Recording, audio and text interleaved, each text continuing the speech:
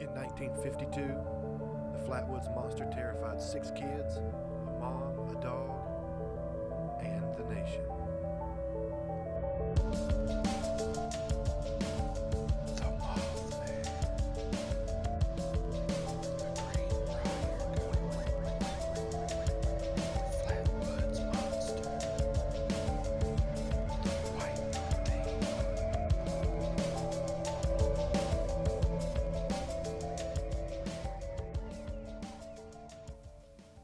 What's up, everybody, and welcome back to another episode of the Weird and Wonderful West Virginia Oddities Podcast.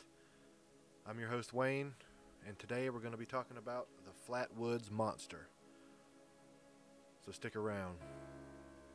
This one's going to get weird.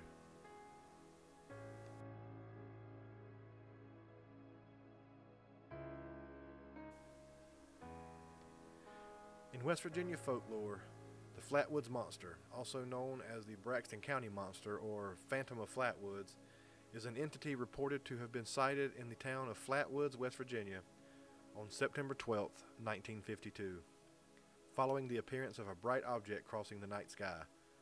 Nearly 50 years later, investigators conclude that the light was a meteor and the creature was a barn owl perched in a tree, with shadows making it appear to be a large humanoid.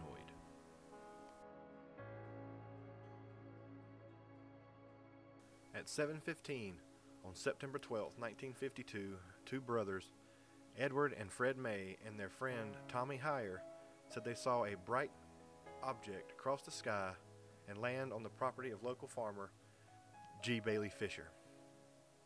The boys went to the home of Kathleen May, where they told their story.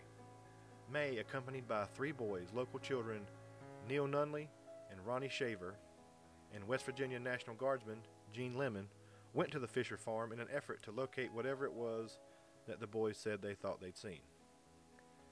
The group reached the top of the hill, where Nunley said they saw a pulsing red light.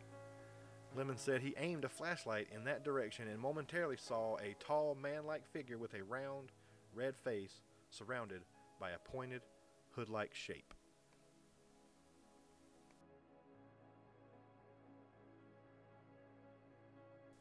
Descriptions of the Flatwoods Monster varied. In an article for Fate magazine based on his tape-recorded interviews, UFO writer Gray Barker described the figure as approximately 10 feet tall, with a round, red face, a large pointed hood-like shape around the face, eye-like shapes which emitted greenish, orange light, and a dark black or green body. Kathleen May described the figure as having small claw-like hands, clothing-like folds, and a head that resembled the ace of spades. According to the story, when the figure made a hissing sound and glided toward the group, Lemon screamed, dropped his flashlight, and that caused the whole group to run away. The group said that they had smelled a pungent mist, and some later said they were sick to their stomach. The local sheriff and a deputy had been investigating reports of a crashed aircraft in the area. They searched the site of the reported monster but saw, heard, and smelled nothing. According to Barker's account, the next day, A. Lee Stewart Jr. of the Braxton Democrat claimed to discover skid marks in the field and an odd gummy deposit, which were subsequently attributed by UFO enthusiast groups as evidence of a saucer landing.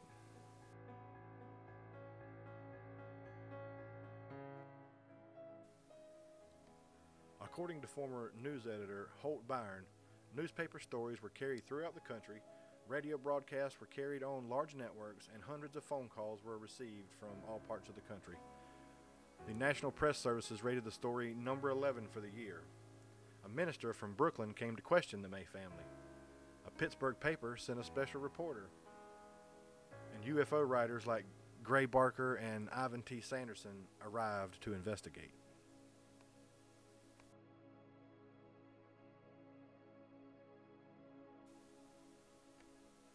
After investigating the case in 2000, Joe Nickel of the Committee for Skeptical Inquiry concluded that the bright light in the sky reported by the witnesses on September 12th was most likely a meteor, and that pulsating red light that everybody saw was likely an aircraft navigation or hazard beacon, and that the creature described by witnesses closely resembled an owl. Nichols suggested that witnesses' perceptions were distorted by their heightened state of anxiety. Nichols' conclusions are shared by a number of other investigators, including those of the Air Force. The night of the September 12th sighting, a meteor had been observed across 3 states, Maryland, Pennsylvania, and West Virginia. According to Nichols, 3 flashing red aircraft beacons were also visible from the area of the sightings, which could account for descriptions of a pulsating red light and red tint on the face of the supposed monster.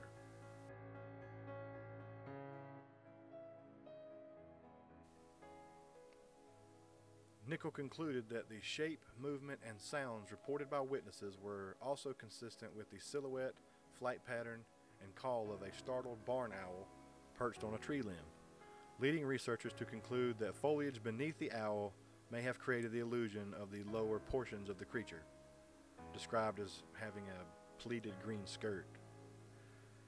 Researchers also concluded that the witnesses' inability to agree on whether the creature had arms, combined with Kathleen May's report of having small claw-like hands which extended in front of it, also matched the description of a barn owl with its talons gripping a tree branch.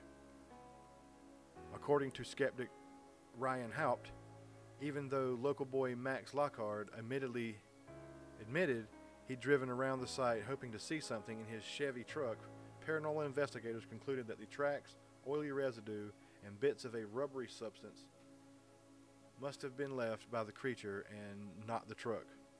Haupt explains nausea reported by some of the witnesses as symptoms consistent with hysteria and overexertion.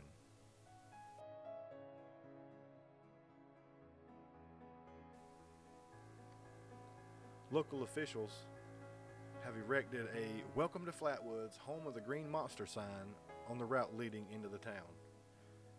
And in celebration of the legend, the Braxton County Convention and Visitors Bureau built a series of 5 tall chairs in the shape of the monster to serve as landmarks and visitor attractions. The town of Flatwoods also houses a museum dedicated to the monster legend and offers promotional merchandise.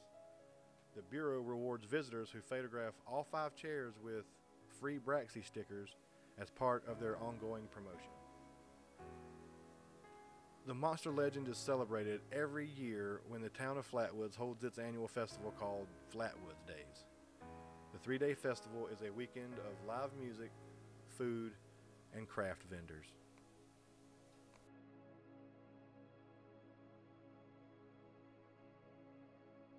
So is there a logical explanation for what the May group described seeing in the mountains of West Virginia that September night in 1952? Skeptics are quick to point out that most of the other locals did indeed see the flaming streak in the sky, but were unfazed because they realized it for what it was, a meteor. Indeed, most of the boys in that schoolyard had also first assumed the object that flew above them toward the mountain was a meteor. As for the monster itself, either the group somehow experienced a shared hallucination, saw a perched barn owl, or this close encounter was nothing more than a contrived publicity stunt.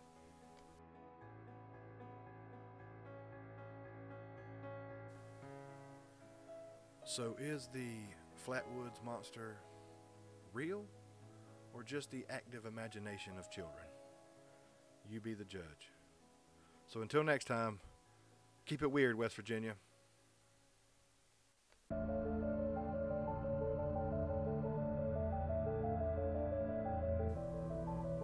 Make sure to follow the Weird and Wonderful West Virginia podcast on Facebook at WeirdWVPod, on Twitter at WeirdWV, and on Instagram at WeirdWV_podcast.